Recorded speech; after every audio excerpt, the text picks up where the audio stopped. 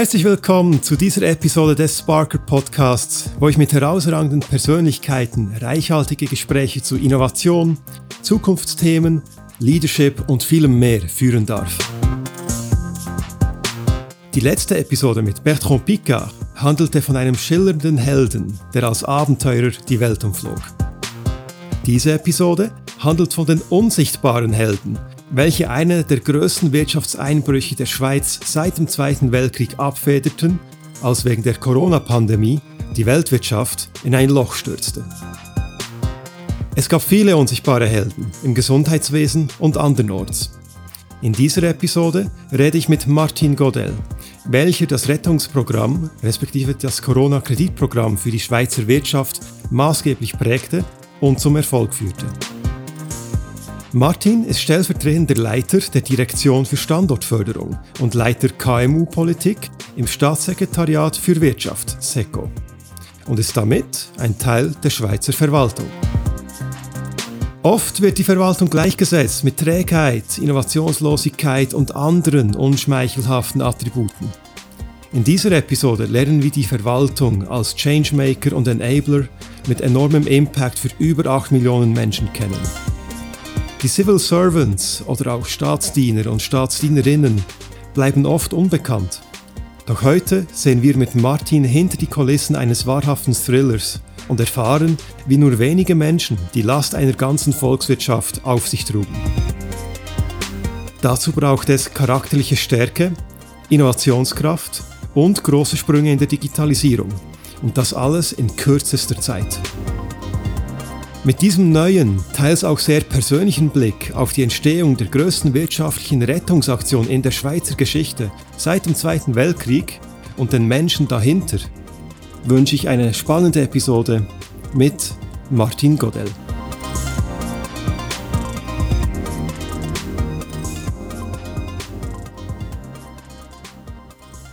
Lieber Martin, vielen herzlichen Dank, dass du dir die Zeit nimmst für diese Sparker Podcast Episode. Danke dir für die Einladung.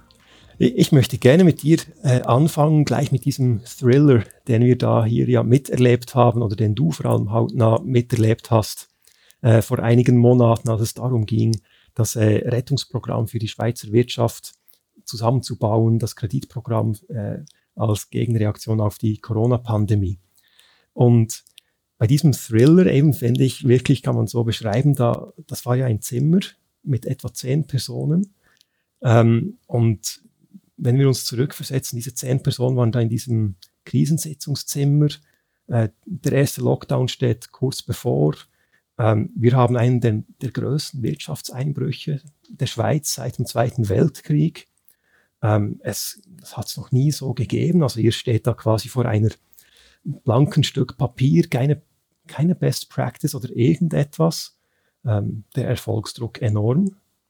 Die Verantwortung ebenfalls. Also da lastet ja die ganze Volkswirtschaft auf euren Schultern in diesem einen Zimmer. Die Innovation muss her, es muss auf Anhieb funktionieren. Scheitern ist keine Option und Zeit auch ein Luxus, den ihr nicht habt. Also wirklich, es geht um viel. Und da würde ich jetzt gerne als Auftakt einmal noch in deinen Worten hören, quasi als Insider, was stand aus deiner Sicht auf dem Spiel in diesem Moment? Ja, wir müssen uns da ein bisschen zurückversetzen in der Zeit, wo wir da genau standen in diesem Februar, März 2020. Am 16. März hat der Bundesrat diese außerordentliche Lage ausgerufen. Wir erinnern uns, vorher im Februar hat sich die Pandemie in Europa entwickelt, hauptsächlich in Italien. Norditalien hat ganz hohe Zahlen gemeldet und es war so, dass man das sehen konnte, das kommt auf uns zu und trotzdem war es schwierig, sich vorzustellen, das wird jetzt auch zum Lockdown in der Schweiz führen. Mindestens für jemand, der eher aus der wirtschaftspolitischen Seite herkommt, so wie ich. Ich bin nicht von der Gesundheitspolitik her. Und da haben wir uns natürlich diese Fragen gestellt und gesehen, das kommt immer näher, und bis dann eben der Bundesrat hier diese außerordentliche Lage ausgerufen hat. Und in dieser Zeit fand natürlich auch die Frage große Beachtung, was passiert jetzt in der Wirtschaft? Respektive, wenn dann dieser Lockdown ausgerufen wird, was werden die Auswirkungen sein? Und so, wie wir das damals gesehen haben, musste man mit einer Art Vollbremsung rechnen. Also wirklich eine Einstellung und ein Herunterfahren der gesamten wirtschaftlichen Leistung innerhalb von sehr, sehr, sehr kurzer Zeit. Das hat sich dann übrigens auch später in den Daten gezeigt, aber das wussten wir ja noch nicht. Es war eine Annahme. Und damit hatten wir ein enormes Risiko, dass wir nicht nur eine ganz starke Reduktion der Wirtschaftsleistung sehen, sondern dass das natürlich Zweit- und Drittrundeneffekte generieren würde, welches dann die gesamte Schweizer Volkswirtschaft mittel- und längerfristig schädigen könnte, weil die Firmen Konkurs gehen, weil die Liquidität ausgeht, weil die Rechnungen nicht mehr bezahlt werden und eine Art volkswirtschaftliches Chaos entstehen könnte. Mit Risiken bis in den Finanzmarkt hinein und den Finanzsektor selbstverständlich. Und da kam dann diese Idee ins Spiel, dass man Solidarbürgschaften vergibt, Kredite, welche vom Bund grundsätzlich verbürgt werden. Und das galt es dann seit ungefähr die ersten Gespräche dann Ende Februar bis dann zum Start des ganzen Programms. Das war am 25. März. Dort wurde das Ganze erlassen. Innerhalb von ungefähr 3 Wochen das Ganze zu organisieren. Das war unter der Federführung des Finanzdepartements. Bundesrat Ueli Maurer war da im Lead, und er hat da wirklich eine enorme Führungskraft gezeigt mit der Finanzverwaltung, mit dem Staatssekretariat für internationale Finanzfragen. Und dort war dann auch bald die Frage, aber wie machen wir das eigentlich? Weil die Bereitschaft, die Gelder zu sprechen, die war sehr schnell da. Die Bereitschaft, dann auf eine Notverordnung zu setzen, was für die Schweiz eigentlich nur in Kriegszeiten üblich ist, und noch nie jemand hat von uns eine solche Notverordnung geschrieben, dass man dann sagte, gut, das können wir, aber wie funktioniert effektiv dieses System? Weil ein solches System gab es noch nie und haben wir noch nie gesehen, und wir konnten, wie du auch beim Intro gesagt hast, nicht auf irgendwelche Beispiele zurückgreifen. Ja, und dann fanden natürlich viele interne Gespräche statt, sehr viele Telefonkonferenzen. Man muss sich auch da noch etwas zurückversetzen in diese Zeit.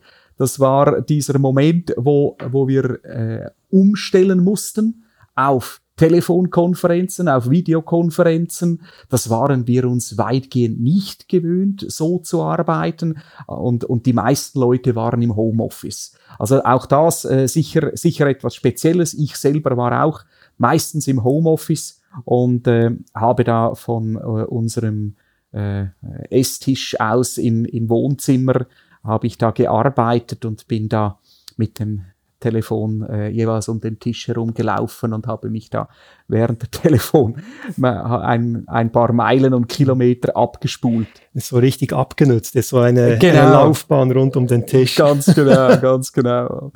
Und das war wirklich eine enorm intensive Sache, weil eben da ging es darum, alles aufzubauen. Und diese Situation, die du da beschrieben hast. Es gab ja sehr viele verschiedene Konferenzen und Sitzungen in diesem Bereich mit den verschiedenen Stakeholdern.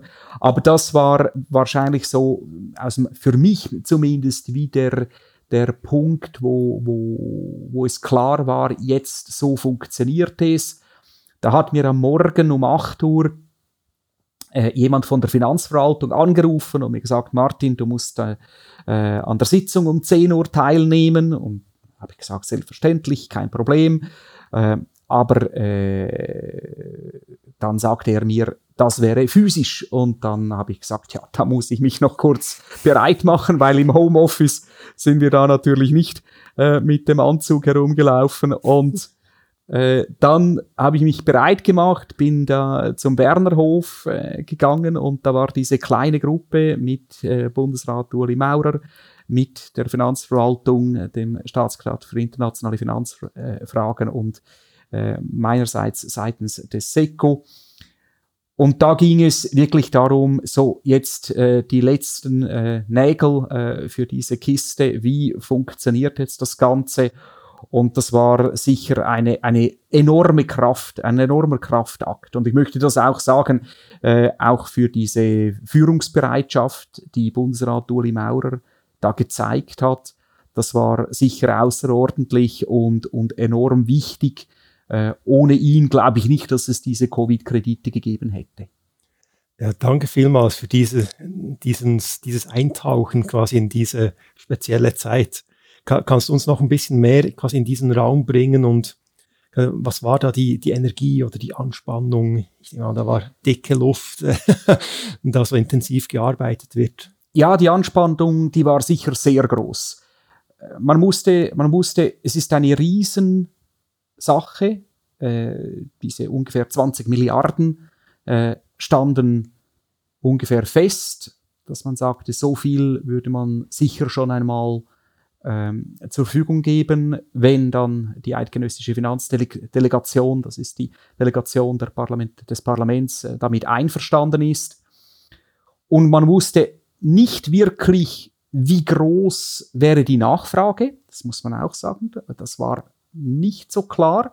Aber wir mussten uns darauf gefasst machen, dass es eine große Nachfrage geben würde. Ein richtiger Ansturm, auf das mussten wir uns gefasst machen.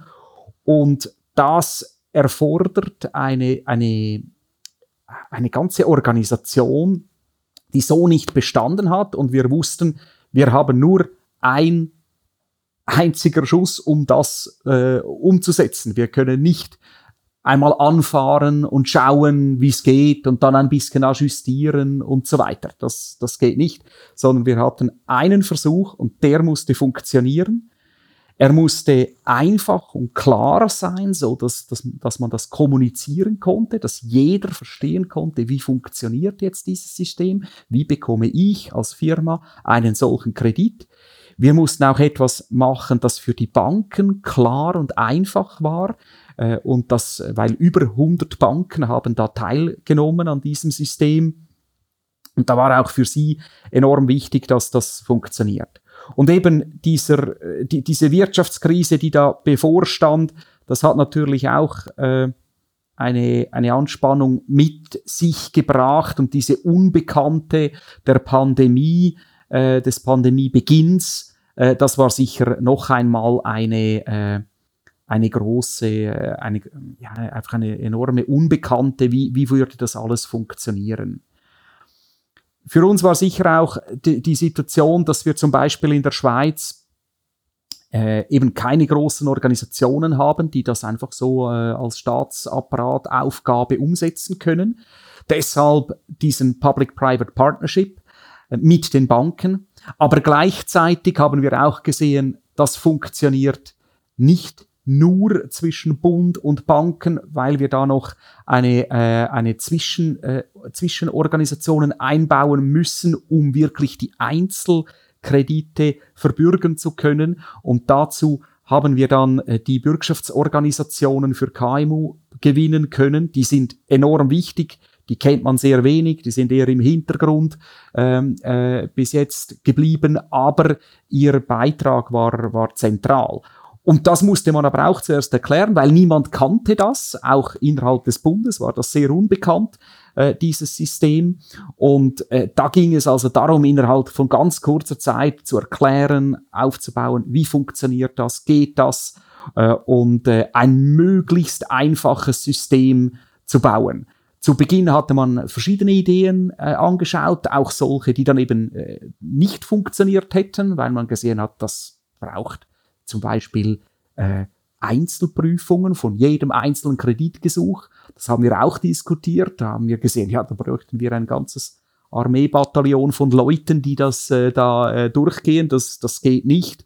Wir müssen etwas machen, das digital geht, das wirklich so weit möglich voll automatisiert durchgehen kann.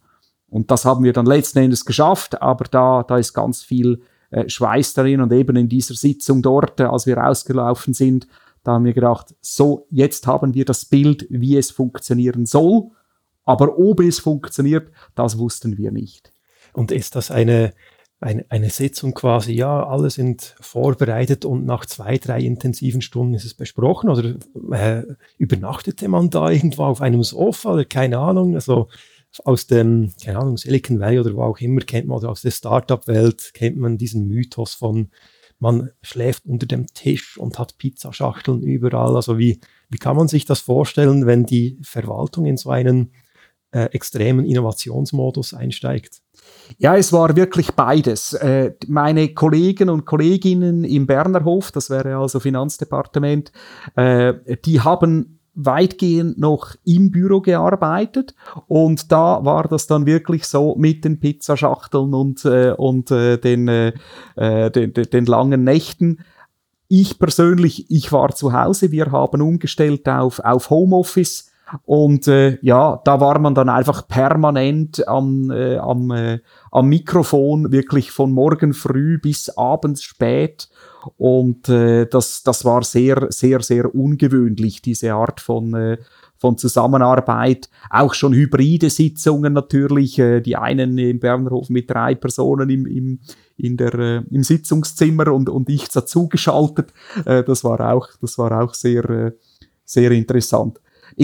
Eine andere Anekdote, das war dann auf der IT-Seite, wo wir gesehen haben, also wir brauchen eine Art zentrale Anlaufstelle, wo jeder virtuell hingehen kann und dort seinen Antrag stellen kann.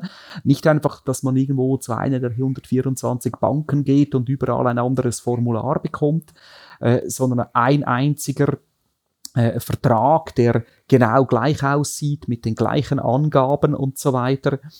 Und da haben wir diesen Prozess designt, und am Anfang war es so, dass die meisten unserer über Netz zugreifbaren Systeme waren überlastet, weil wie überall in der Wirtschaft, wenn alle Mitarbeiter gleichzeitig alles brauchen, was man sonst bis jetzt gebraucht hat, dann sind die Systeme überlastet.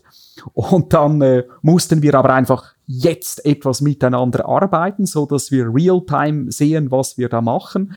Und dann haben wir auf Google Docs umgestiegen. Also das war überhaupt nichts mit Sicherheit, weil wir einfach jetzt da ein Dokument erarbeiten mussten, wo Personen von Firmen, die mit uns zusammengearbeitet haben, IT-Firmen, die einen wichtigen Beitrag geleistet haben, die mussten gleich on board sein. Und da haben wir mit Google Docs zu Beginn die ersten paar Tage gearbeitet, bis wir dann wieder umstellen konnten. Und das war sicher ein Erlebnis für alle. Aber es hat hervorragend funktioniert, und wir konnten da kollaborativ miteinander arbeiten. Es ist ja das Sprichwort Desperate Times call for desperate measures. Das Absolut. kann man hier wahrscheinlich so sagen. Ich nehme an, da mussten alle Beteiligten, sei es die Verwaltung, Politik, die Banken, Wirtschaft, da mussten alle früher oder später irgendwie über den eigenen Schatten springen, bei irgendeinem Thema. Und bei der Verwaltung jetzt als Beispiel sagt man ja gerne irgendwie, also sehr hierarchiegläubig oder Nulltoleranz bei Fehlern oder Silos überall. Das ist die Verwaltung sicher nicht der einzige Bereich, der diese Thematik hat. Ich glaube, das ist schon angesprochen, diese Führungsstärke. War das der Schlüssel, sodass eben diese Herausforderungen wie übersprungen werden konnten, oder dass alle Beteiligten einfach diesen unglaublichen Pragmatismus an den Tag legten? Oder was hat dazu geführt, dass man so schnell diese Fortschritte erzielen konnte? Ja, also sicher war mal zuerst die Ausgangslage eben, diese extreme Ausgangslage, die man damals hatte. Und dann hat sich sehr schnell, wie eigentlich von selbst, indirekt kleine Teams gebildet, die nur so 2, 3, 4 Personen umfassen und vielleicht von denen 3, 4 Teams Maximum, also es waren wirklich sehr wenige Personen und die haben dann praktisch permanent miteinander gearbeitet. Das war dann sehr, sehr nicht hierarchisch, das muss man auch sagen, wirklich überhaupt nicht, sondern die haben ihre Resultate erarbeitet und dann wieder zusammengebracht, wieder abgestimmt. Wir haben natürlich jeden Tag auch Telefonkonferenzen gehabt, wo jene die gesamte Hierarchie dabei war, so dass die wussten, was abgeht. Aber man konnte nicht irgendwelche Entscheidpapiere erstellen und dann jemandem senden zur Abnahme, sind Sie jetzt damit einverstanden? Dafür fehlte einfach die Zeit. Das ging nicht. Und deshalb Hierarchie weg und auch Silo weg zwischen den Departementsgrenzen, Ämtergrenzen, auch mit den Unternehmen, wo wir zusammengearbeitet haben auf der IT-Seite. Da gab es auch eine sehr enge Zusammenarbeit, und zwar nicht nur seitens des SECO, sondern die hatten auch direkt Kontakt mit dem Finanzdepartement. Das war genauso wichtig. Jetzt Null-Toleranz, da würde ich sagen, das war immer noch so, ja, genau. weil es einfach keine Option war, dass das Ding scheitert. Das durfte nicht geschehen. Also in dem Sinne war wirklich das Ziel Null Fehler, aber im Sinne von, dass es funktioniert. Nicht im Sinne von, dass irgendwo ein Detail noch angepasst werden muss. Das war überhaupt kein Problem. Aber dass grundsätzlich das Programm funktioniert. Am Mittwoch, als der Bundesrat das verkündigt hat, dass dann am Donnerstagmorgen 8:00 Uhr der Schalter aufgeht und diese Kredite gesprochen werden können. Und wir waren natürlich enorm gespannt und hörten schon um 9 Uhr von den ersten Banken, die gesagt haben, sie hätten schon über covid19.easygov.swiss solche Anträge erhalten und auch schon ausbezahlt um 9 Uhr, also eine Stunde später. Das war wahrscheinlich für uns die große Überraschung, mit welcher Hochgeschwindigkeit das dann durchging und auch die Banken dazu animiert hat, dass sie auch am Wochenende, am Samstag und Sonntag gearbeitet haben, um diese Tausenden von Anträgen zu bearbeiten. Ja, das ist also wirklich eben fantastisch, diese Erfolgsgeschichte. Wo es aber eben auch spannend ist, wie während der ganzen Geschichte, es war immer ein Kartenhaus, das auch hätte zusammenfallen können. Also das, glaube ich, darf man so sagen. Es gab ich meine, so ein komplexes System ist eigentlich die Wahrscheinlichkeit, dass es funktioniert, 1000:1. Es kann so viel mehr eigentlich schief gehen, als gut gehen kann. Kannst du uns vielleicht bevor wir in diese Herausforderungen hineingehen, einfach kurz, auch da als Refresher sozusagen, eine Kurzzusammenfassung geben oder so ein Zwischenfazit, wo das Kreditprogramm heute steht. Ich meine, da, keine Ahnung, zum Beispiel Kreditvergabe, da gingen ja, glaube ich, ungefähr 80% oder mehr wirklich an Mikrounternehmen mit weniger als 9 Mitarbeitenden. Es ging wirklich in alle Landesteile hinaus. Missbräuche waren relativ gering. Also kannst du uns da so ein Bild skizzieren, was das Programm dann letztlich bewirkt hat? Jawohl. Vielleicht noch ganz kurz, wie hat das Programm funktioniert? Die Unternehmung ist also zuerst auf die Webseite des Bundes gegangen, covid19.easygov.swiss, hat dort ist ein Prozess durchgegangen, wo es Fragen beantwortet hat.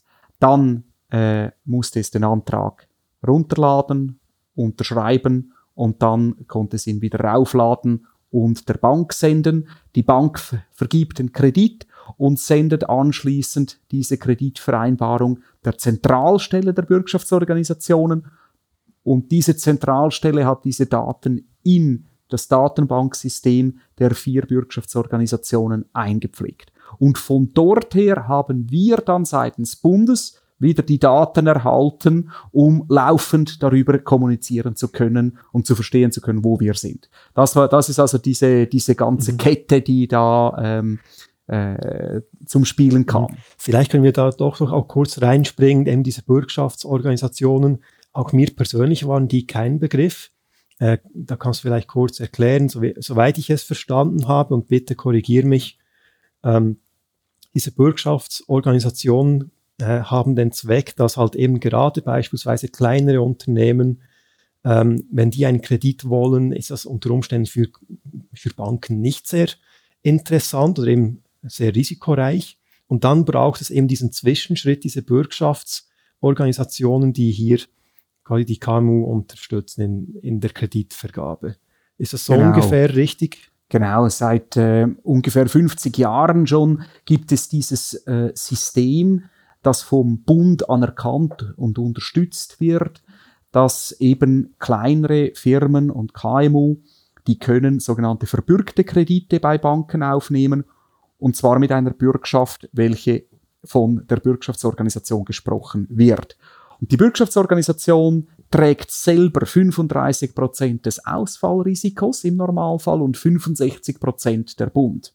Jetzt muss man aber wissen, dass diese Bürgschaftsorganisationen zusammen knapp 2000 Firmen normalerweise unterstützen.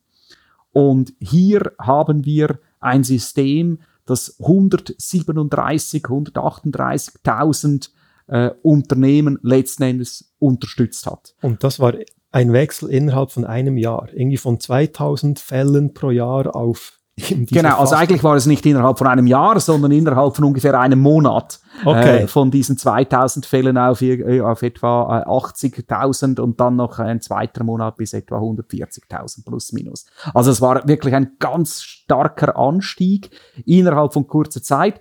Diese 2000 Fälle, die üblichen, die haben etwa ein Bürgschaftsvolumen von so plus minus 300, 400 Millionen, währenddem hier sprechen wir von total etwa 17 Milliarden Franken.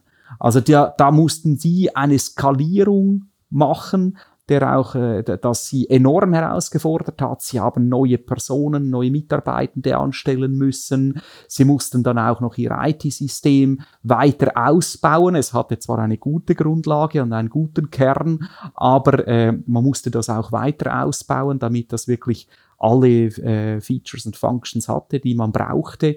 Und die haben eine wahnsinnige Leistung gebracht, innerhalb von so kurzer Zeit skalieren zu können. Ich finde das eben ein Beispiel von vielen, das mich so fasziniert, wie all diese Dinge hört man nie. Sie bleiben unsichtbar, aber ohne eben, nur als eines Beispiel, ohne die wäre das Kartenhaus zusammengefallen.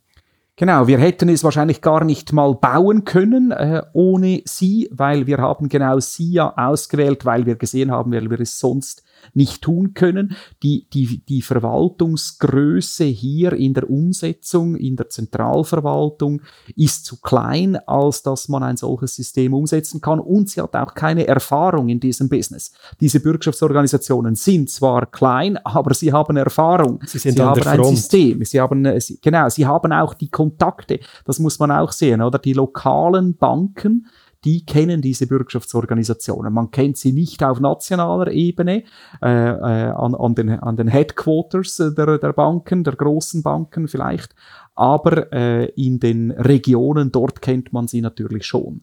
Und das hat sicher auch geholfen. Auf der anderen Seite haben natürlich auch dann einzelne Banken mal sich diese Bürgschaftsorganisationen angeschaut, haben gefragt, wie viel Eigenkapital das die haben, und sich gesagt, ja, aber wie geht dann das, dass die so viele Milliarden Franken verbürgen können?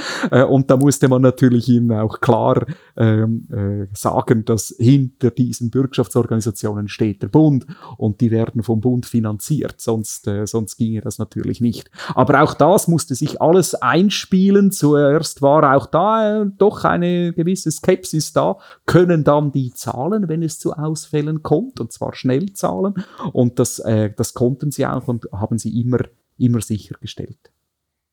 Ja, sehr spannend. Oh, und jetzt eben durch diese Pipeline oder durch dieses komplexe Netzwerk, das da quasi gebaut wurde, eben sind wahnsinnig viele Kredite geflossen. Kannst du uns da ein bisschen das Bild zeichnen? Eben, ich nehme an, eben landesweit, also in alle Regionen sind diese Kredite geflossen. Einfach hier ein paar Eckdaten, dass man ein bisschen weiß, wozu das Kreditprogramm dann eben geführt hat. Genau, also eben wie gesagt, das waren also ab dem jetzt muss ich gerade noch einmal kurz nachschauen, das wäre 26. März ist das gestartet und bis am 31. Juli konnte man solche Kredite erhalten. Wir haben dann auch es gab auch die Möglichkeit, das also zu 0% Zins zu erhalten, diese Kredite bis zu 500.000 Franken und dann jene zwischen 500.000 Franken und 20 Millionen, da zu 0,5%. Die 137.000 Firmen, die solche Kredite erhalten haben, die haben also einen Gesamtvolumen von knapp 17 Milliarden hat das betragen. Bis heute, das ist sehr erstaunlich, sehr positiv und das würdigen wir auch, über 3,1 Milliarden Franken sind schon wieder zurückbezahlt von diesen knapp 17 Milliarden. Und bis jetzt mussten die Bürgschaftsorganisationen erst etwa 240 Millionen Franken honorieren. Das kann zum Beispiel infolge eines Konkurses sein, einer Unternehmung oder aufgrund von anderen regulatorischen Gründen. Die allermeisten, also 83% der Kredite gingen an Mikrounternehmen. Mikrounternehmen sind, wie du gesagt hast, mit weniger als 10 Mitarbeitenden. Also man hat das wirklich geschafft, diese Kredite allen Unternehmen von allen Branchen und in allen Regionen in der Schweiz zur Verfügung zu stellen. Das ist enorm und hat gezeigt, dass man das flächendeckend umsetzen kann. Vielleicht kann ich auch noch etwas anderes sagen, mehr auf der Digitalisierungsseite. Sicher auf der einen Seite dieser Anmeldeprozess war zentral. Aber was auch interessant war, das war dieses Arbeit der Zentralstelle. Die Bürgschaftsorganisationen haben da PricewaterhouseCoopers beauftragt mit dieser Zentralstelle, weil sie zwei Dinge konnte. Erstens einmal sehr viele Personen skalieren, also von 10 auf 50, auf 100, auf 200, auf mehrere hundert, wenn es notwendig gewesen wäre, mit Background in allen Sprachen in der ganzen Schweiz, aber dann auch wegen der Digitalisierungskompetenz. Und nach wenigen Tagen haben wir ja gesehen, dass diese Nachfrage so steil angestiegen ist, dass man sofort gesehen hat, das kann man gar nicht manuell abarbeiten. Das kann man nicht manuell in ein System hineinbringen. Und wir haben dann sie angefragt, ob sie mittels künstlicher Intelligenz diese Dokumente einlesen können und so verarbeiten können, dass dann die Daten in strukturierter Form direkt in das Datenbanksystem reinkommt und unter Checks von Regeln, Prüfregeln und so weiter, das alles zu machen.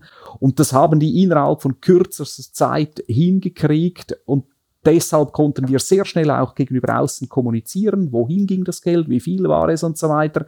Das zeigt auch, was man eben heute machen kann, was man noch vor 10 Jahren als unmöglich erachtet hätte und vor 30 Jahren wäre das nicht einmal irgendwo auf der Agenda gestanden. Und heute war es noch nicht gerade selbstverständlich. Ich glaube, sie haben da immer noch Neuland betreten, aber es war eben machbar. Ja.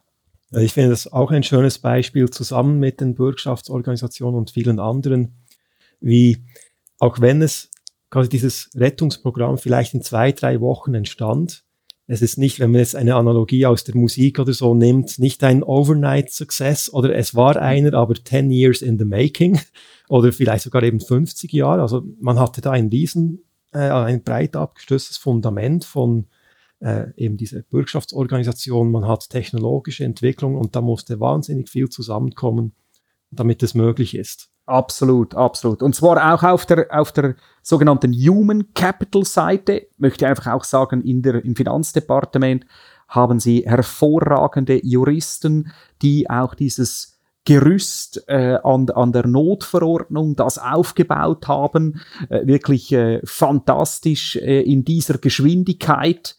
Man muss immer sehen, solche Artikel werden normalerweise über Wochen und Monate geschärft und dann gibt es Vernehmlassungen, Ämterkonsultationen, bis dann im Normalfall ein Gesetz wirklich in Kraft tritt. Und hier mussten sie innerhalb von 2-3 Wochen einen fertigen Text hinkriegen, der in Kraft tritt, und dann liefen diese Milliarden über diese Artikel. Also auch das gehört dazu. Dann natürlich eben diese IT-Zusammenarbeit, die wir seitens des SECO mit der Firma Elka schon hatten für easygov.swiss, wo sie die WTO gewonnen haben. Und auch da hätten wir diese allgemeine Plattform easygov.swiss nicht schon gehabt, hätten wir nicht schon wirklich vertieft mit dieser Firma gearbeitet, so dass sie die Systeme kennen, dass wir uns zwischenmenschlich einfach auch kennen und sehr schnell hin und her kommunizieren können, dann wäre das alles sehr, sehr viel schwieriger geworden. Und auch mit den Bürgschaftsorganisationen. Die Bürgschaftsorganisationen haben vor 3-4 Jahren ihre Datenbanken zusammengelegt. Diese 4 Organisationen, jeder hatte eine eigene Datenbank, und sie haben eine neue, moderne Datenbank gebaut, wo sie alle 4 daran partizipieren. Auch das war natürlich nicht für diese Krise gedacht, mit dem im Hintergrund, aber es war, weil man sich eben auf die Zukunft vorbereiten wollte. Man wusste, man muss sowieso eine gute Datenbank haben heute, also macht man das. Und in einer Krise kann man dann auf diesen Vorarbeiten und auf dieser guten Vorbereitung aufbauen. Ja, das Stichwort Digitalisierung ist sicher eins, wo ich dann noch wie explizit darin eintauchen will. Was mich jetzt hier gerade auch sehr interessiert ist, jetzt quasi Teufelsadvokat oder als Stimme irgendwie, dass man ja, eine Stimme, die man oft hört, wäre ja, bei der Verwaltung eben dauert immer alles so lange oder ist so träge und so weiter. Und jetzt hatte man da so eine Initiative, so ein Programm, das in kürzester Zeit einfach super funktioniert hat. Und dann könnte man ja die Frage stellen, ja, warum nicht immer so? Und daher jetzt quasi ein bisschen, nochmal quasi Musikanalogie, war jetzt dieses Covid-Kreditprogramm ein One-Hit-Wonder? Oder ändert das jetzt etwas nachhaltig an der Art und Weise, eben wie man zusammenarbeitet, wie man so Herausforderungen angeht? Also ich glaube, man muss zuerst sehen, warum gehen im Normalfall die Prozesse so langsam. Da muss man klar sagen, das liegt nicht an der Verwaltung in erster Linie, es kann auch ab und zu an der Verwaltung liegen, aber zuerst an den politischen Prozessen. Es ist natürlich etwas ganz anderes, wenn man eine Vernehmlassung machen muss und nachher geht man ins Parlament mit einer Vorlage. Die Gesetze in der Schweiz werden nicht vom Bundesrat gemacht, sondern vom Parlament. Das heißt also, wenn wir keine Art von zentralistischer Top-Down-Exekutiv-Order haben wollen in diesem Land, und das darf nicht sein in normalen Zeiten, das soll so sein, wenn es außerordentliche Krisen gibt, aber nicht für das normale Leben. Dort soll die Mitsprache herrschen und dort soll das Parlament letzten Endes die Gesetze erlassen. Und das bedeutet automatisch, dass selbstverständlich gehen die Dinge einfach länger.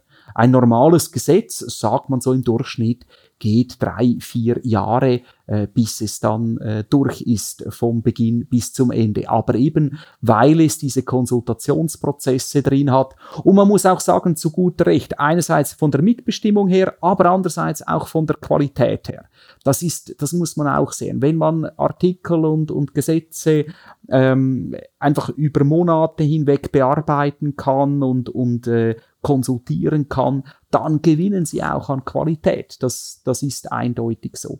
Also in dem Sinne glaube ich nicht, dass wir die politischen Prozesse für den Normalfall jetzt ändern werden oder ändern müssen. Es gibt aber schon Lessons learned. Ich denke, wir werden sicher, wenn wir dann mal aus dieser Pandemie raus sind, uns nochmal die Frage stellen, ob wir rein krisenorganisationsmäßig optimal aufgestellt waren. Das ist sicher eine Frage. Das andere ist aber auch eben diese Digitalisierungskompetenz. Die Digitalisierungskompetenz, die muss, wenn man sie in einer Krise brauchen will, dann muss sie schon vor der Krise da sein.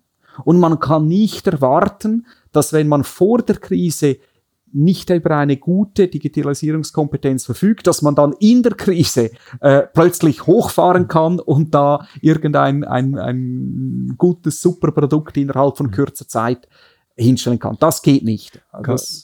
Da kann man es so sagen, dass diese Krise gemeistert wurde, trotz den Digitalisierungslücken und Mängel bei uns in der Schweiz? Oder wie würdest du das formulieren?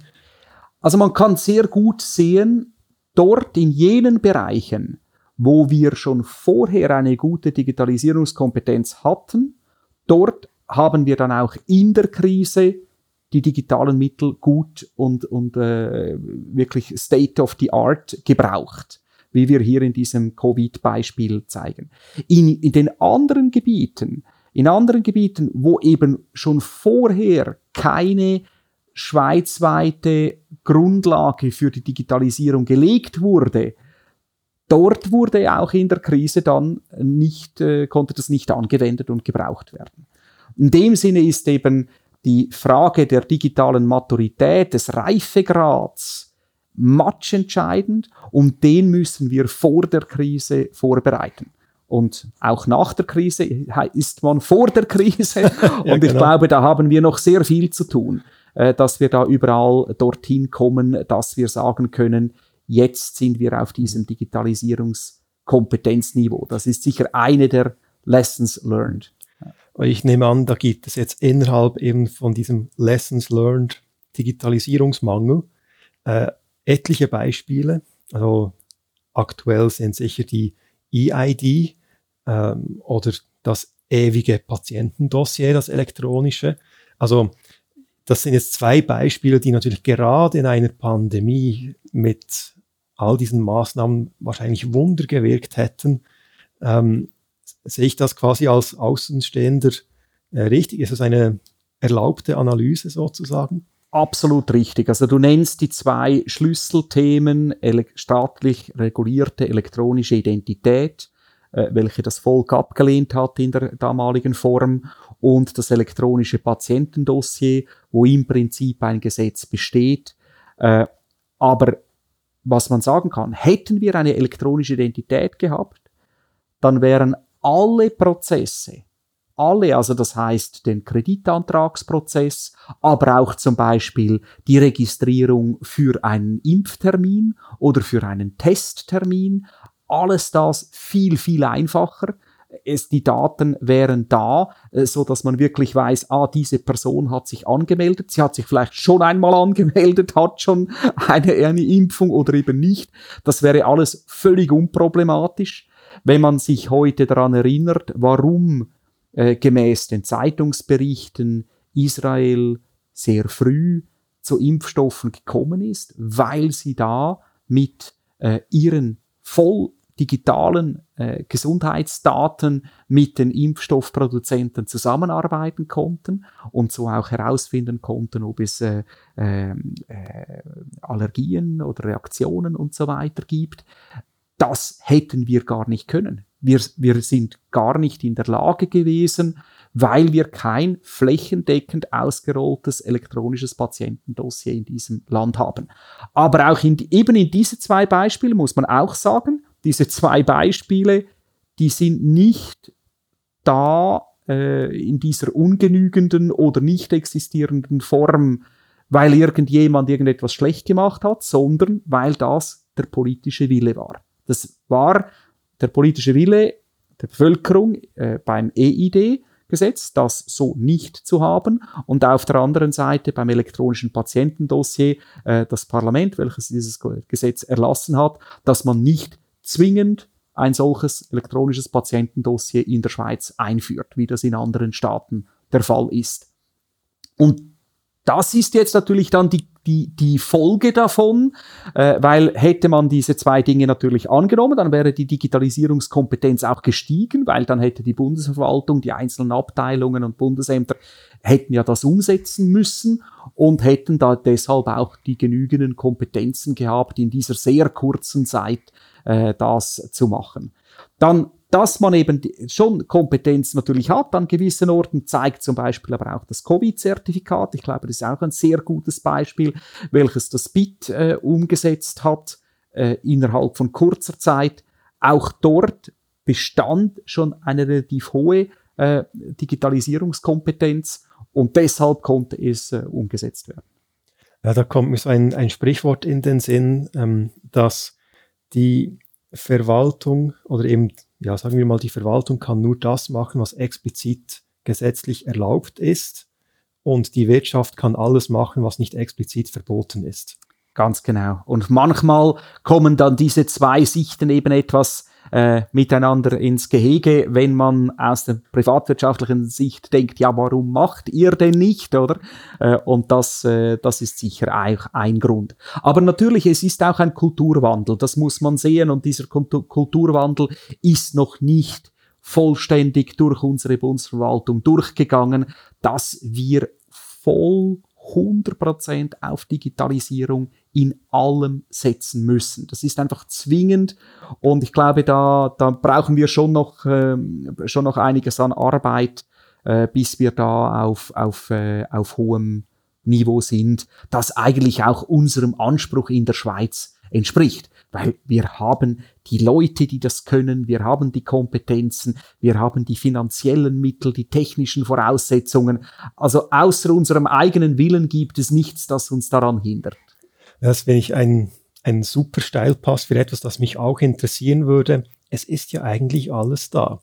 Und das ist eben die Frage, wer muss was anpacken oder ändern, damit es einfach endlich in die Gänge kommt. Also wer spielt da welche Rolle, wer ist wo gefragt, um eben aus all den Ressourcen, die wir haben, auch wirklich etwas zu machen? Im Bereich der Digitalisierung haben wir eine etwas paradoxe Situation, weil bis jetzt ist die Verwaltung ein wichtiger Treiber der Digitalisierung. Die Politik ist aber in den meisten anderen politischen Bereichen der Treiber und jene, die die Forderungen stellen. Und wir sehen das in der Digitalisierung, mindestens in den letzten 10 Jahren, eher wenig. Also ganz einfach ausgedrückt, wann hatten wir eine Demonstration auf dem Bundesplatz, die eine elektronische Identität forderte? Oder, oder wann wurde demonstriert für E-Voting in den Kantonen? Oder wann hat jemand geschrieben, er will jetzt ein elektronisches Patientendossier? Obwohl ich persönlich, wenn ich denke, bei wie vielen Ärzten ich schon war, und wenn ich zu einem neuen Arzt gehe, dann hat der keine Ahnung von mir, und eigentlich würde ich ihm gerne den Zugriff geben auf meine gesamte Krankengeschichte, so dass er weiß, dass ich vielleicht allergisch bin auf irgendetwas und so weiter. Wenn ich das ihm aber nicht sage, wird er das nie wissen. Obwohl mein vorhergehender Arzt das natürlich weiß. Und vor 10 Jahren habe ich noch irgendwelche Röntgenbilder gemacht, und diese sind ja eigentlich auch digitalisiert, aber die liegen irgendwo auf einem Server beim Spital, anstatt dass ich persönlich alles irgendwie Zugriff haben könnte. Aber wie gesagt, also dieser politische Druck, dieser politische Wille zur Digitalisierung, der ist also ich meine jetzt dieser Wille aus der Bevölkerung heraus, die dann über das Parlament, über Forderungen reinkommen, der ist im Vergleich zu anderen politischen Bereichen sehr, sehr schwach ausgeübt. Und deshalb gibt es natürlich auch keine ambitiösen Gesetze. Und wenn wir nicht Gesetze haben, das ist das, was du wieder vorher gesagt hast, die sagt, wir wollen jetzt das Angebot A, B, C, dann wird es die Verwaltung im Normalfall auch nicht zur Verfügung stellen. Ja, das heißt halt, mit Digitalisierungsthemen lassen sich keine Mehrheiten irgendwie formieren, mit denen man dann politisch sich zelebrieren kann. Ja, und die Zusammenhänge sind schwierig. Die Leute merken dann schon, wenn etwas nicht funktioniert, oder? Wenn man dann irgendwo, oft genug. Wenn man dann irgendwo den Fax senden muss, denken die Leute, ja, das ist ja verrückt, das ist aus einer anderen Zeit. Oder sie merken, jetzt muss ich dieses Formular herunterladen, von Hand unterschreiben, einscannen und wieder hochladen. Dann merken sie, da ist irgendetwas nicht so, wie es sein sollte. Sie wissen aber nicht, dass es daran liegt, dass die Bevölkerung Nein gesagt hat zur elektronischen Identität. Dieser Schritt ist schwierig herzustellen. Oder dass ein großer Teil des Gesundheitssektors keine flächendeckende, zwingendes elektronisches Patientendossier für alle wünschen. Dessen sind sie sich auch nicht ganz bewusst. Aber sie merken schon, das ist irgendwo, da gibt's Medienbrüche, da muss man irgendetwas physisch überbringen oder sogar mit Post einschreiben und weiß nicht was machen. Und dann merken sie, da sind wir schon noch nicht da. Aber die Lösungen dann auch noch zu verstehen, was es dazu bräuchte, das ist schwieriger. Aber ich darf sagen, die Dinge sind auch unterwegs, oder? Weil aus diesen Krisen lernt man ja genau. Die E-ID, die kommt wieder im Jahr 2022, wird da sicher wieder eine Vorlage vom Bundesrat an das Parlament geschickt. Beim elektronischen Patientendossier gibt es sehr viel Bewegung. Es gab auch einige parlamentarische Vorstöße in diesem Bereich, wie man das weiter treiben kann.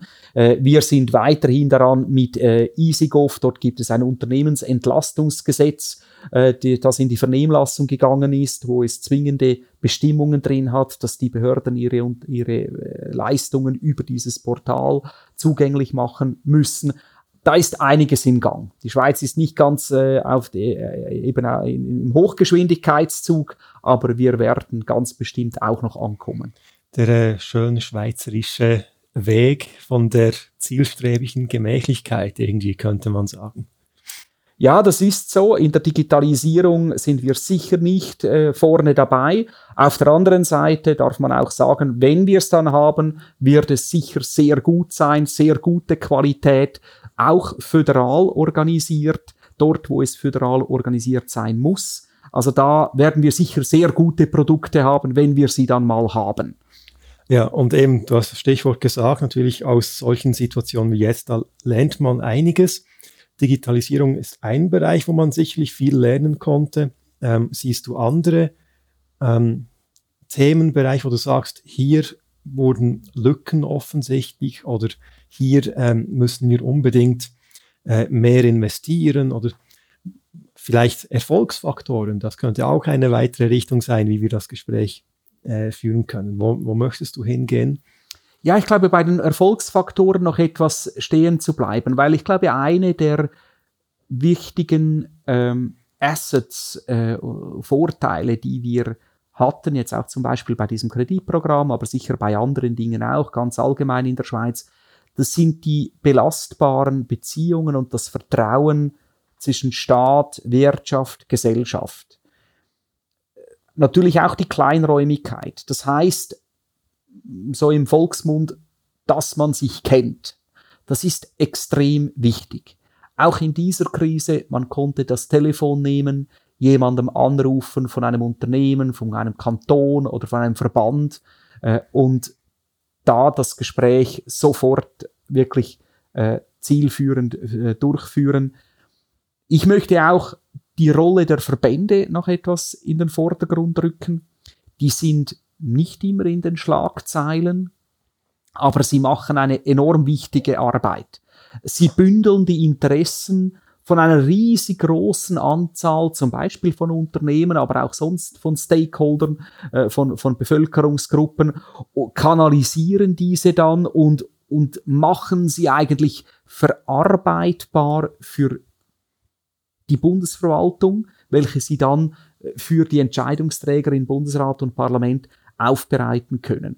Und da denke ich schon, das ist auch so einer dieser Aufgaben, die weniger im Fokus stehen. Dann natürlich auch eben das Human Capital, also diese sogenannten Staatsangestellten, diese Angestellten in der Bundesverwaltung, oder wir sind da als Civil Servants da und als Staatsdiener verstehe ich mich und verstehe ich unsere Arbeit. Das ist etwas, das für mich enorm im Zentrum steht. In dieser Krise wurde wirklich Enormes geleistet. Wir haben zum Beispiel im SECO auch innerhalb von kurzer Zeit eine Corona-Hotline aufgezogen. 200-300 Mitarbeiter haben freiwillig sich zur Verfügung gestellt und gesagt, ich mache da mit.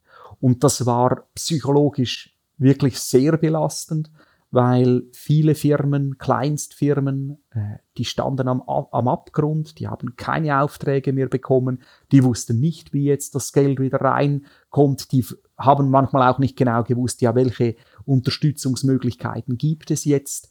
Und die haben da angerufen und Zehntausende von Anrufe wurden von diesen Mitarbeitern aufgenommen, den Leuten zugehört und ihnen auf eine empathische Art und Weise geholfen. Also das sind für mich Erfolgsfaktoren auf der menschlichen Seite, denen muss man Sorge tragen und dass man das auch anerkennt, oder dass man auch das wirklich in der Öffentlichkeit anerkennt und zeigt, das sind Leute, die gehen nicht einfach ihrem 9-to-5-Job nach und wenn die Arbeit fertig ist, dann interessiere ich mich nicht mehr dafür, oder, sondern da ist ein enormer Identifikationsgrad mit der Aufgabe da.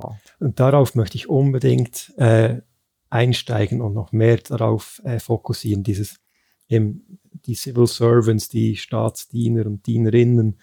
Wie würdest du das Mindset beschreiben? Du hast es schon irgendwie angedeutet, wahrscheinlich ein großes Pflichtbewusstsein gegenüber der Aufgabe, gegenüber der Sache. Aber nochmals in deinen eigenen Worten, ja. was sind so die Mindsets, die du hier begegnest und die den Civil Servant ausmachen? Also es ist sicher mal eine ganz starke intrinsische Motivation. Die Leute, die arbeiten hier nicht aus irgendeinem monetären Grund oder aus irgendeinem Prestigegrund und so weiter, sondern die arbeiten hier, weil die Sache ist, für die wollen sie arbeiten. Hier im SECO zum Beispiel, bei meinen Mitarbeitern, die wollen eine möglichst gute Bedingungen schaffen, gute Rahmenbedingungen für kleine und mittlere Unternehmen. Das ist die Aufgabe von meinem Ressort und das ist etwas, was sie fasziniert und für das sie arbeiten wollen. Also eine wirklich, in der Privatwirtschaft ist es heute wie so zum Trend geworden, zu fragen, what is our purpose, oder? Ja, genau. Und das ist für uns gar keine Frage. Wir arbeiten hier nur wegen dem Purpose. Alles andere, natürlich müssen wir auch einen Lohn haben und wir wollen auch in einer Infrastruktur arbeiten, die angenehm ist und so weiter. Das ist alles sicher, hat auch seinen Stellenwert, aber ist nicht der matchentscheidende Punkt. Ja, also ich kann mir nicht vorstellen, dass ihr in diesen Zeiten erst recht nicht irgendeinen zweitägigen Workshop braucht, um einen Purpose zu finden für eure Organisation. Genau, das haben wir auch vorher nie gefunden. Die Frage ist manchmal, wie kommuniziert man das gegen außen, aber sicher die Aufgabe, die Purpose, der Sinn unserer Arbeit, der ist völlig unbestritten bei den Leuten. Und die wissen das auch. Sie bekommen auch aus ihrem eigenen Bekanntenkreis Feedbacks, permanent natürlich, manchmal auch kritische, das ist auch gut so, aber auch viel Gutes. Und wir wissen, wofür wir arbeiten. Also diese intrinsische Motivation, das ist sicher mal das eine. Dann muss man aber natürlich auch eine große Bescheidenheit haben. Man kann nicht in der Bundesverwaltung arbeiten und dann das Gefühl haben, die Politik wird sich jetzt nach dem richten, was man hier erarbeitet. Die Politik trifft ihre eigenen Entscheide. Und wir in der Bundesverwaltung müssen so gute Entscheidungsgrundlagen wie nur möglich herstellen. um wirklich aufzuzeigen, was sind die Möglichkeiten, was sind die Optionen, was sind ihre Vor- und Nachteile, was ist realistisch, was würde funktionieren, wo stößt man an Grenzen, was man nicht beeinflussen kann, wo sind Unbekannte, um das so gut wie möglich aufzuarbeiten und dann den Entscheidungsträgern zu unterbreiten. Und sie müssen dann letzten Endes, die gewählten Entscheidungsträger müssen dann diese Entscheidungen treffen. Also das ist auch ein ganz spezielles Profil. Auf der einen Seite hohe intrinsische Motivation, wie zum Beispiel ein Unternehmer, Unternehmerin hat, der macht das auch aus sich heraus, oder? Aber auf der anderen Seite darf der Unternehmer auch gleichzeitig und muss er auch selber sogar entscheiden über alles, währenddem bei uns auch wieder diese Bescheidenheit zentral ist, zurückzutreten und zu wissen, die Entscheidung muss dann aber jemand anders fällen. Und wie sie dann auch immer ausfällt, führen wir sie aus. Das ist dann der dritte Punkt, unabhängig von dem, was man da selber vorgeschlagen hat oder nicht. Diese Umsetzung sicherzustellen, ganz unabhängig von dem, was jetzt entschieden worden ist. Also das sind so Elemente von einem Persönlichkeitsprofil, das auch nicht jetzt da seinen Ruhm nach außen sucht. Das ist auch etwas, was zentral ist. Natürlich, wir geben Interviews wie jetzt dieses oder anderes, aber das ist nicht, das steht nicht im Vordergrund. Das ist nicht weder unsere Motivation noch kann es unsere Hauptaufgabe sein. Wir stehen natürlich für Fragen zur Verfügung, Kommunikation, Erläuterung und so weiter, aber das ist keine Profilierungsübung hier.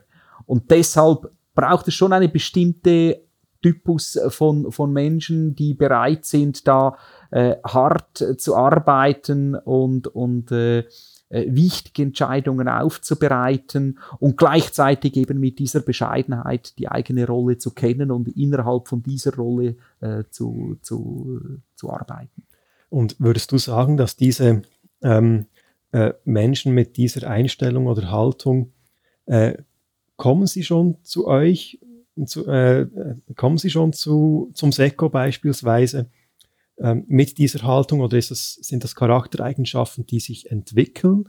Und falls ja, wie entwickelt ihr die? Oder ist es auch wahrscheinlich deine Aufgabe als Führungspersönlichkeit hier im Ressort? Wie kann man sich das vorstellen? Es ist sicher beides. Auf der einen Seite kommen wirklich die Leute mit einer hohen intrinsischen Motivation. Sie sind interessiert an dem, was wir hier tun. Das ist für uns auch zentral, dass sie wirklich, dass dies die Sache ist, was sie interessiert und nicht irgendwelche andere Elemente.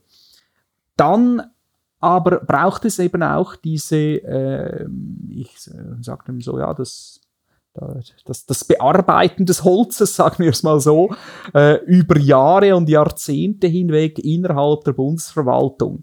Man muss verstehen, wie gehen die Abläufe und dass diese Abläufe, die haben ihren Sinn, eben zum Beispiel Konsultationsabläufe, dass man wirklich die Schwarmintelligenz der gesamten Bundesverwaltung zuerst, aber nachher der gesamten Schweiz über die Vernehmlassungen und so weiter gebraucht, um eigene Positionen in Frage zu stellen, eigene Vorschläge wieder zu überarbeiten und zu sehen, aha, da gibt es die Kritik von da und da gibt es die Bedenken von dort und wie begegnen wir jetzt genau denen, wie nehmen wir das auf, weil man kann in der Schweiz nicht einfach irgendwelche Bedenken, die wirklich materiell sind und vorgebracht werden, einfach sagen, ja schön, das nehmen wir zur Kenntnis, aber machen trotzdem genau gleich weiter wie vorher.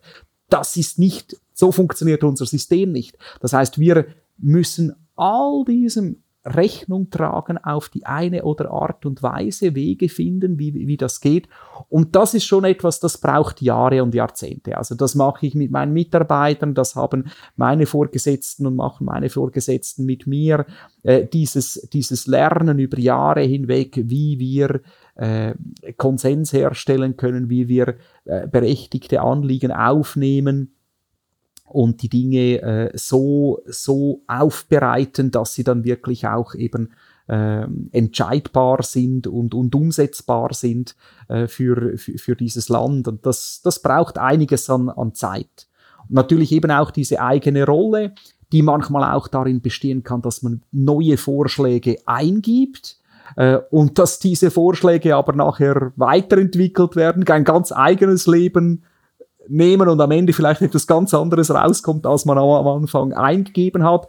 Das gehört dann eben zur Bescheidenheit, dass man auch das akzeptiert. Aber oft kommt es ja dann auch besser raus, dann ist man natürlich froh.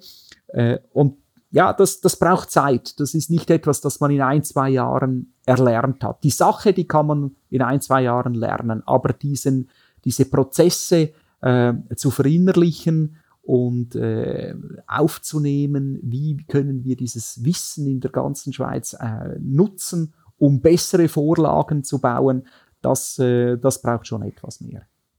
Also ich finde das eigentlich sehr interessant, wie das, was du beschreibst, würde ich sagen, eben diese starke intrinsische Motivation, Bescheidenheit, Kompetenz, Hingabe, das, glaube ich, da könnte man sagen, das sind eigentlich Schweizer Tugenden oder was man wahrscheinlich sehr gerne als Schweizer Tugenden bezeichnen würde. Und trotzdem, jetzt zumindest aus meiner Sicht oder was ich so mitbekomme, hat es jetzt nicht das beste Image, in der Verwaltung zu arbeiten oder eben ein Civil Servant zu sein. Nimmst du das auch so wahr? Und falls ja, wie erklärst du dir das? Ja, das ist sehr unterschiedlich. Dieses Bild, natürlich gibt es so diese klassischen, sag ich mal, diese Bürokratenbilder und Witze, die gibt es auch heute noch. Und gleichzeitig sehen wir auch im direkten Austausch mit jenen Personen in der Privatwirtschaft und in den Verbänden, wo wir zusammenarbeiten, dass wir durchaus kompetitiv sind, auch mit großen privatwirtschaftlichen Unternehmen. Wie passt das zusammen? Auf den ersten Blick passt das nicht zusammen, aber ich glaube, es hat auch etwas zu tun mit dieser zeitlichen Differenz. Ich glaube, die Bilder in der öffentlichen Wahrnehmung sind doch Bilder, die etwas datieren, zurückfallen in der Vergangenheit. Und dass es da schon noch etwas Zeit braucht, um solche alteingesessenen Bilder in den Köpfen zu ändern. Und dann muss man auch sehen, wie die Verwaltungen enorm heterogen sind. Das ist ja die Verwaltungen auf Bundesebene, aber auch auf kantonaler Ebene. Das ist nicht eine gleichförmige Einheit, sondern da gibt es alles von den Frontrunner-Digitalisierer, jetzt um dieses Beispiel zu nehmen, bis zu jenen, die noch irgendwie auf einem Nadeldrucker irgendetwas ausdrucken. Das gibt es tatsächlich heute noch, oder? Und dann, wenn die Medien auf das eine oder andere gehen und dann dieses Bild von jenen mit dem Nadeldrucker noch zeigen oder mit dem Fax, dann verstärken sich diese Bilder in den Köpfen der Menschen, auch wenn vielleicht der große Teil der Verwaltung schon längst nicht mehr dort ist, wo es da ist. Es gibt auch immer noch diese Bilder, dass es irgendwelchen Beamtenstatus gibt, dass man da als Beamte irgendwelche Privilegien hat und so weiter. Und das ist überhaupt nicht so. Wir haben Anstellungsbedingungen, Arbeitsverträge mit ordentlichen Kündigungsfristen und die durchaus vergleichbar sind mit jenen in der Privatwirtschaft. Also da unterscheidet sich das in der Realität nicht groß. Aber wie gesagt, der Kampf um die Köpfe der Bilder, der ist sicher da. Und man muss auch sagen, wir betreiben ja keine Public Relations Büro in dem Sinne, dass wir da diese Arbeit hier irgendwo marketingmäßig aufbereiten, wie das andere große große Firmen machen, die viele Anstellungen haben. Und das führt sicher auch etwas dazu, dass das jetzt nicht gerade bearbeitet wird, wo steht die Reputation der Bundesverwaltung. Aber wenn man dann die Leute befragt, es gibt ja auch Befragungen, die zeigen, und das hat sich ja übrigens auch bei gewissen Abstimmungen gezeigt, wir haben vorher über die EID gesprochen, ein wichtiger Grund war, dass die Bevölkerung der Meinung war, dass diese elektronische Identität vom Staat herausgegeben werden soll und nicht von privaten Unternehmen. Und das zeigt dann doch, okay, vielleicht ist dieses Bild nicht ganz das modernste, das in den Köpfen der Bevölkerung da ist, aber das Vertrauen, dass es richtig gemacht wird, dass es seriös gemacht wird, das besteht zu einem sehr, sehr großen Anteil. Und da darf man das dann wieder als Positivum hervornehmen. Ja, ich würde jetzt gerne wir kommen langsam zum Schluss, aber ich glaube, der letzte Teil wird für dich vielleicht der unangenehmste, weil ich weiß, du bist ein bescheidener Mensch, aber jetzt möchte ich wirklich über dich reden. Einfach, du hast jetzt uns sehr viel mit uns geteilt von deiner Erfahrung und so weiter. Aber jetzt würde mich auch sehr interessieren, wie quasi dein Werdegang war oder auch dein Umgang mit diesem enormen Druck, den du hier erlebt hast über die letzten Monate. Vielleicht auch mal als erstes, du hast jetzt eben von Bildern gesprochen, die es gibt, von der Verwaltung, die veraltet sind und so weiter. Was war es, das dich damals dazu führte, diesen Weg einzuschlagen? Also war es eben auch so eine intrinsische Motivation oder wie kamst du dazu? Ich glaube, du hast einen Hintergrund in internationalen Beziehungen, soweit ich weiß. Aber was war so, wieso hast du diesen Weg eingeschlagen? Ja, ich habe mich schon sehr früh für die öffentliche Verwaltung interessiert. Ich habe mich immer interessiert für die Politik, schon im Alter von 15, 16 Jahren und auch für wirtschaftliche Zusammenhänge. Das hat dann... Und kannst du erklären, woher das kam? Hatte das irgendwie mit Vater und Mutter zu tun oder Großvater oder was hat dich da... Also ein Teil war ganz einfach selber, ich habe mich immer für Geschichte interessiert, schon in der Primarschule, da war ich einfach persönlich an geschichtlichen Zusammenhängen interessiert, habe Geschichtsbücher gelesen während der Primarschule. Dann aber sicher auch zu Hause. Meine Eltern haben immer über irgendwelche Abstimmungsvorlagen und weiß nicht was diskutiert zu Hause am Küchentisch, das war völlig normal. Und in der Gemeinde, wo ich aufgewachsen bin, in einer sehr kleinen Gemeinde, 250 Einwohner, da kannte man auch die Gemeindeversammlung. Da gehen die Leute zweimal im Jahr hin und entscheiden über Budget und Steuerfuß und ob man jetzt irgendwo noch die Straße reparieren will oder nicht. Das sind so schon sehr prägende Institutionen, wo der Gemeinderat, der ist der Nachbar, den kennt man, der Gemeindeammann, der Präsident und so weiter. Ich habe mich zum Beispiel damals dafür eingesetzt, dass eine kleine Jugendgruppe einen Kellerraum bekommt und das musste man aber bis zum Gemeinderat gehen, um die Erlaubnis zu erhalten. Das war der Jugendtreff im Luftschutzkeller. Ja, genau, ganz genau, der Jugendtreff im Luftschutzkeller, der musste von der Gemeindeversammlung abgesegnet werden, oder? Und da ist Martin und sagt, we have a right to party. Ganz genau. Da musste ich an meiner ersten Gemeindeversammlung, die ich als 18-Jähriger überhaupt erlebt habe und als Stimmberechtigter erleben durfte, hatte ich gerade ein erstes Geschäft, weil dort entschieden werden musste, ob das jetzt erlaubt werden soll und ob man ihnen das noch zahlen soll, dass man das irgendwelche Anpassungen da, die man machen musste für diese Jugendlichen. Und ich habe dann das verteidigt und das hat dann auch die Mehrheit gefunden. Das war aber wirklich ein spannender Einstieg und genau das hat mich interessiert. Und dann habe ich eine kaufmännische Lehre gemacht auf einer Gemeindeverwaltung und habe wirklich sozusagen von der Pike auf dieses Business kennengelernt, auch in einer kleinen Gemeinde von etwa 550 Einwohnern. Und das hat mir enorm gefallen, weil dort hat man gesehen, wirklich die Leute, die sind vorbeigekommen und dann hat man mit ihnen ihre Steuererklärung besprochen oder ihr Baugesuch oder die Leute, die sich anmelden, bis zu jenen, die Sozialfürsorge abholen, kamen. Da war wirklich alles dabei. Und dann habe ich dann nachher die Matura auf dem zweiten Bildungsweg gemacht in Zürich für Erwachsene und habe dann nachher internationale Beziehungen studiert mit einem Master. Das war für mich das Faszinierende dann, etwas zu finden, das eben an der Schnittstelle zwischen Politik und Wirtschaft und Recht steht, und habe mich dann hauptsächlich für Welthandelsrecht interessiert und habe dann deshalb auch im SECO begonnen im Bereich WTO, OECD und Freihandelsabkommen. Das waren so meine ersten Jahre da. Also das war wirklich der Traum, der wahr geworden ist für mich, als ich dann zum ersten Mal als Mitarbeiter des SECO die Schweiz vertreten durfte an einer WTO-Verhandlung mit dem Schweizer Fähnchen vorne dran. Das war sicher eines der großen Highlights ganz zu Beginn meiner Arbeit da im SECO.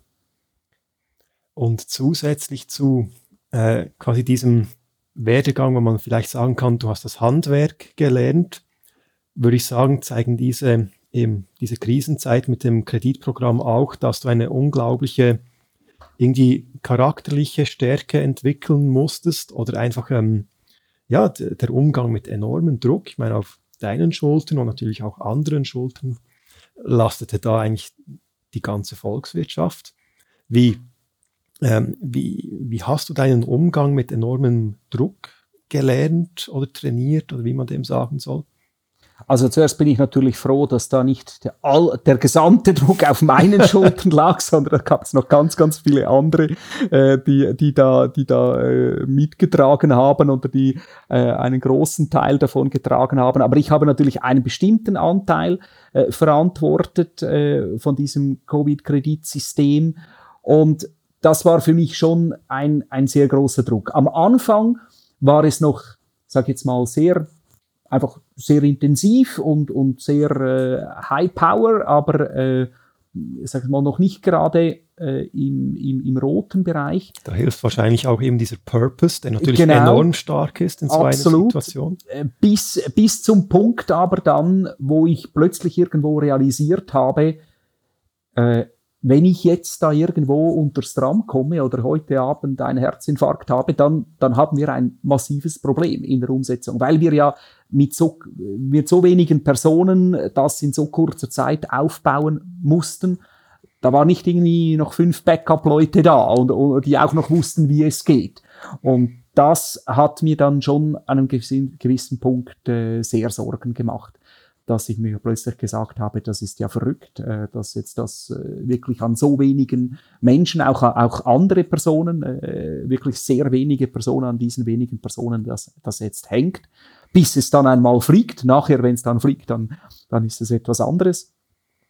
Und da habe ich dann schon manchmal schlecht geschlafen oder bin irgendwo mitten in der Nacht aufgewacht und mit den Gedanken voll am Rotieren an diesem Programm.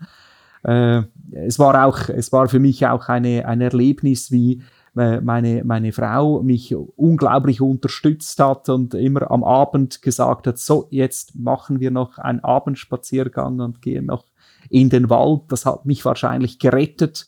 Und dann irgendwann haben wir noch begonnen, am Morgen miteinander Yoga zu machen, mindestens irgendwie eine halbe Stunde, einfach bevor die erste Telefonkonferenz startete. Oder das hat für mich alles dazu beigetragen, dass ich das so überhaupt diese Monate für mich jetzt überstanden habe. Das hat mir unglaublich viel an Rückhalt gegeben und das irgendwie auch durchgestanden habe. Muss aber auch sagen, dann die ersten paar Tage, die wir da frei hatten, das war, glaube ich, an Ostern hatten wir ein paar Tage frei, und das war wirklich so wie eine Art Aufwachen aus dem Traum, da irgendwie 3-4 Tage nicht mehr unter Starkstrom zu stehen.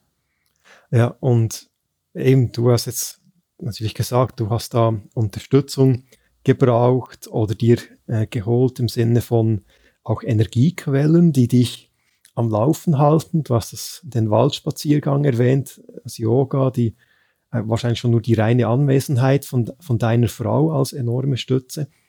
Kannst du uns noch andere Beispiele nennen von Energiequellen oder von Dingen, die eben da geholfen haben? Also was vielleicht, es war jetzt nicht eine Energiequelle, aber es war sicher lustig, weil meine Kinder, also das sind Teenagers im Alter zwischen 16 und 20 Jahren, die waren natürlich auch zu Hause im Homeschooling und die haben viel mitbekommen, weil ich da ja an diesem Küchentisch mit lauter Stimme an diesen Telefonkonferenzen teilgenommen habe und die haben wahrscheinlich 50% vom Aufbau von diesem System irgendwo so am Rande mitbekommen und das war dann schon interessant, oder? Weil die sehen normalerweise mich nicht an der Arbeit und was ich da eigentlich so mache, ist auch alles sehr abstrakt, aber wo sie es dann wirklich so mitbekommen haben und gehört haben, ja, jetzt müssen wir das machen und dann geht das in den Bundesrat und dann geht es weiter und dann kommt die Pressekonferenz und alles, oder? Und dann haben sie das geschaut auf YouTube, diese Pressekonferenz, und plötzlich gesehen, aha, da kommt ja wirklich was raus, oder? Was der da den ganzen Tag macht. Das war sicher auch noch ein spezielles Familienerlebnis, das da irgendwo hineinkommt. Für mich war dann auch immer wieder mal zwischendurch natürlich auch die Meditation wichtig, dass ich einfach mal die Ruhe gesucht habe. Manchmal war es dann aber auch irgendwie morgens um 3, als ich aufgewacht bin und nicht mehr einschlafen konnte, einfach da diese wirklich herunterzufahren und alles andere draußen zu lassen, das gehört dazu. Sonst hätte ich wahrscheinlich dieses Jahr nicht so gut durchgestanden, weil man muss ja sehen, das eine war dieses Covid-Kreditprogramm, das innerhalb von Kürze aufgestellt wurde, aber nachher ging es darum, ein Gesetz zu machen, das diese Notverordnung ablöst. Da war die Finanzverwaltung, ein Jurist, der unglaublich gute Kompetenzen hatte, das zu machen. Und mit ihm haben wir eigentlich bis ins Parlament, bis in die Kommissionssitzungen und alles innerhalb dem zweiten halben Jahr umgesetzt. Das war wirklich eine riesige, kurzfristige Leistung. Deshalb war es eben nicht nur ein Sprint, es war eigentlich ein Marathon, oder? Man konnte nicht einfach sagen, ja, nach 2-3 Monaten kann ich dann in die Ferien, oder? Sondern man musste wirklich damit rechnen, dass man da ein Jahr mindestens voll absorbiert ist. Mhm. Und wie hast du dir das Meditieren angeeignet? Hast du dir da quasi mit Apps gearbeitet, die es ja einige davon gibt, oder Bücher oder YouTube-Videos oder keine Ahnung, oder Kurse sozusagen? Oder wie hast du dir das angeeignet? Ja, alles 3 und ich glaube, ich bin immer noch am Lernen. Ich denke, ich habe sicher auch Bücher gelesen und YouTube.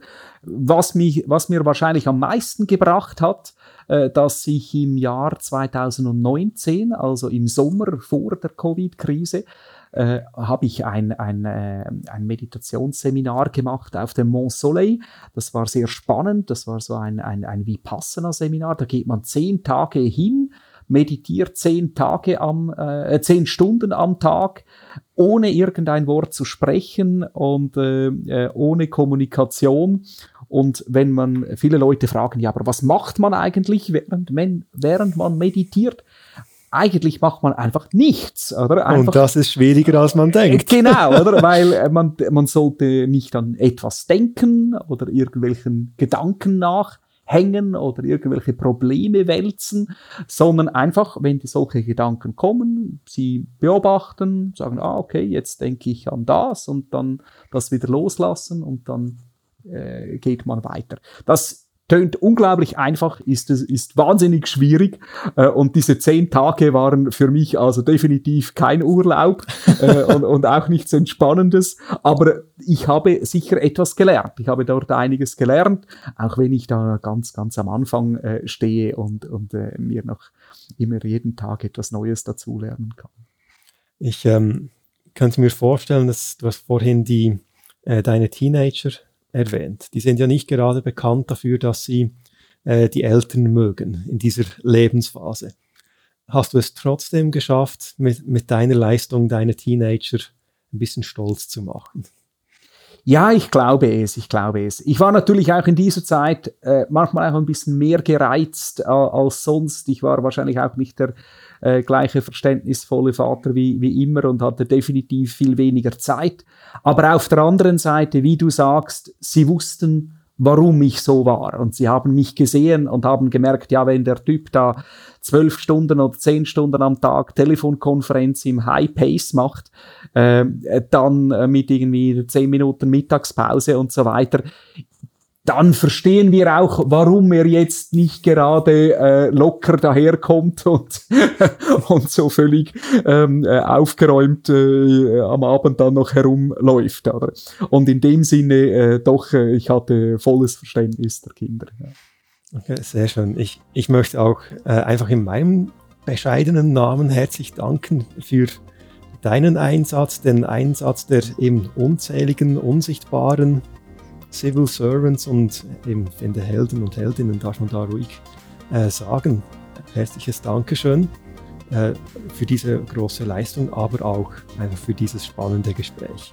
Danke, und ich gebe diesen Dank auch sehr gerne weiter meinem Team, die Unglaubliches geleistet haben, den Kolleginnen und Kollegen im Finanzdepartement, die Gigantisches geleistet haben.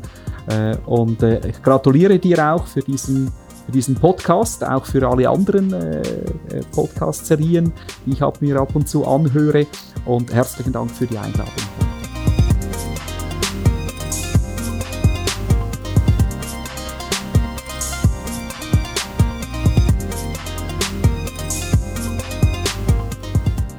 Das war's, liebe Zuhörerinnen und Zuhörer.